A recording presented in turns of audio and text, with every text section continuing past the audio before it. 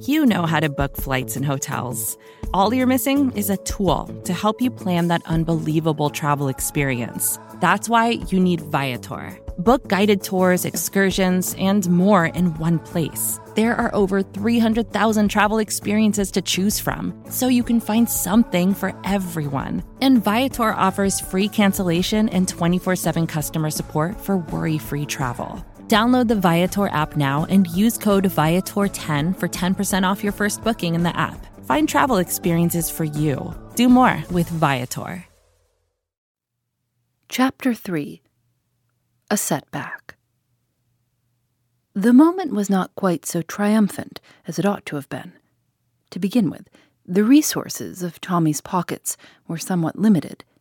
In the end, the fare was managed, the lady recollecting a plebeian twopence, and the driver, still holding the varied assortment of coins in his hand, was prevailed upon to move on, which he did after one last hoarse demand as to what the gentleman thought he was giving him.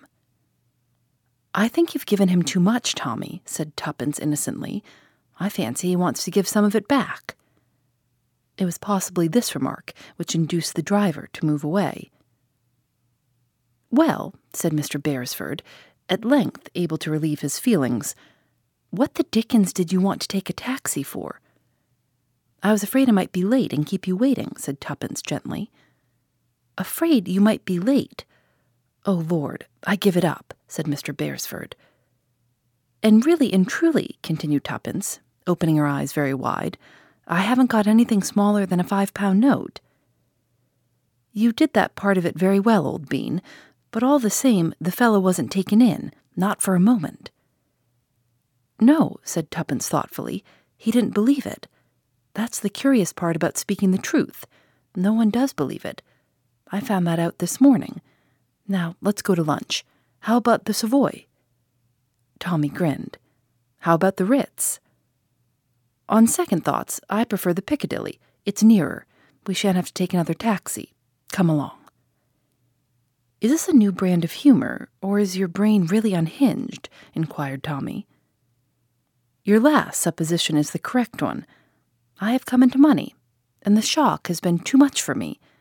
For that particular form of mental trouble, an eminent physician recommends unlimited hors d'oeuvres, lobster à l'américaine, chicken Newburg, and peach melba. Let's go and get them."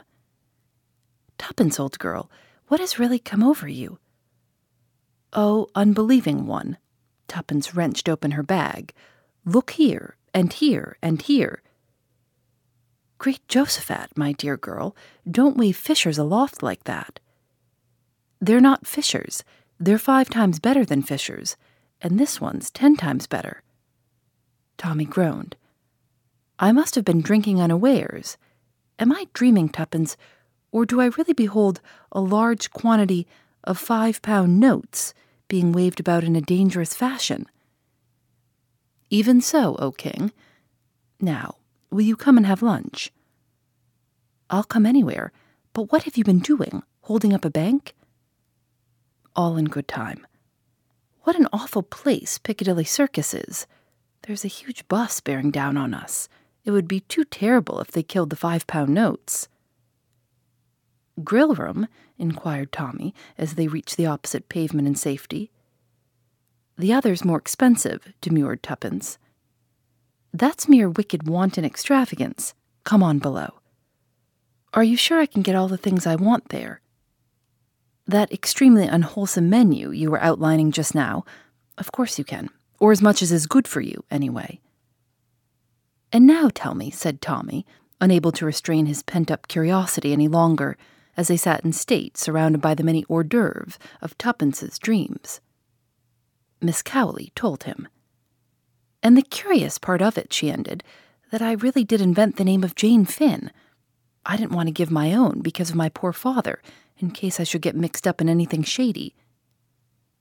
"Perhaps that's so," said Tommy slowly, "but you didn't invent it." "What?" "No, I told it to you. Don't you remember? I said yesterday I'd overheard 2 people talking about a female called Jane Finn. That's what brought the name into your mind so pat." "So you did. I remember now. How extraordinary." Tuppence tailed off into silence. Suddenly, she aroused herself. "Tommy." "Yes." "What were they like, the two men you passed?" Tommy frowned in an effort at remembrance. "One was a big fat sort of chap, clean-shaven, I think, and dark." "That's him," cried Tuppence in an ungrammatical squeal. "That's Whittington. What was the other man like?" "I can't remember. I didn't notice him particularly. It was really the outlandish name that caught my attention." "And people say that coincidences don't happen." Tuppence tackled her peach Melba happily. But Tommy had become serious. "Look here, Tuppence, old girl, what is this going to lead to?" "More money," replied his companion. "I know that. You've only got one idea in your head. What I mean is, what about the next step? How are you going to keep the game up?" "Oh," Tuppence laid down her spoon. "You're right, Tommy. It is a bit of a poser. After all, you know, you can't bluff him forever. You're sure to slip up sooner or later. And anyway, I'm not at all sure that it isn't actionable. Blackmail, you know." "Nonsense. Blackmail is saying you'll tell unless you were given money. Now, there's nothing I could tell, because I don't really know anything." Said Tommy doubtfully. "Well, anyway, what are we going to do? Whittington was in a hurry to get rid of you this morning, but next time he'll want to know something more before he parts with his money. He'll want to know how much you know, and where you got your information from, and a lot of other things that you can't cope with. What are you going to do about it?" Tuppence frowned severely. "We must think. Order some Turkish coffee, Tommy, stimulating to the brain. Oh dear, what a lot I have eaten." "You've made rather a hog of yourself, so have I, for that matter. But I flatter myself that my choice of dishes was more judicious than yours. 2 coffees." This was to the waiter. 1 Turkish, 1 French." Tuppence sipped her coffee with a deeply reflective air, and snubbed Tommy when he spoke to her. "Be quiet. I'm thinking." "Shades of Pillmanism," said Tommy, and relapsed into silence. "There," said Tuppence at last. "I've got a plan. Obviously, what we've got to do is to find out more about it all." Tommy applauded. "Don't jeer. We can only find out through Whittington. We must discover where he lives, what he does, sleuth him, in fact. Now, I can't do it, because he knows me, but he only saw you for a minute or two in Lyons. He's not likely to recognize you. After all, one young man is much like another. I repudiate that remark utterly. I'm sure my pleasing features and distinguished appearance would single me out from any crowd." "My plan is this," Tuppence went on calmly. "I'll go alone tomorrow. I'll put him off again like I did today. It doesn't matter if I don't get any more money at once. £50 ought to last us a few days. Or even longer. You'll hang about outside. When I come out, I shan't speak to you in case he's watching, but I'll take up my stand somewhere near, and when he comes out of the building, I'll drop a handkerchief or something, and off you go." "Off I go where?" "Follow him, of course, silly. What do you think of the idea?" "Sort of the thing one reads about in books. I somehow feel that in real life one will feel a bit of an ass, standing in the street for hours, with nothing to do. People will wonder what I'm up to." "Not in the city. Everyone's in such a hurry. Probably no one will even notice you at all." "That's the second time you've made that sort of remark. Never mind, I forgive you. Anyway, it will be rather a lark. What are you doing this afternoon?" "Well," said Tuppence meditatively, "I had thought of hats, or perhaps silk stockings, or perhaps—" "Hold hard," admonished Tommy. "There's a limit to £50. But let's do dinner and a show tonight, at all events." "Rather." The day passed pleasantly. The evening, even more so. 2 of the £5 notes were now irretrievably dead.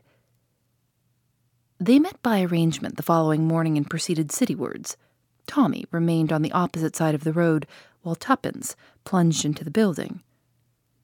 Tommy strolled slowly down to the end of the street, then back again. Just as he came abreast of the building, Tuppence darted across the road. "Tommy." "Yes, what's up?" "The place is shut. I can't make anyone hear." "That's odd." "Isn't it?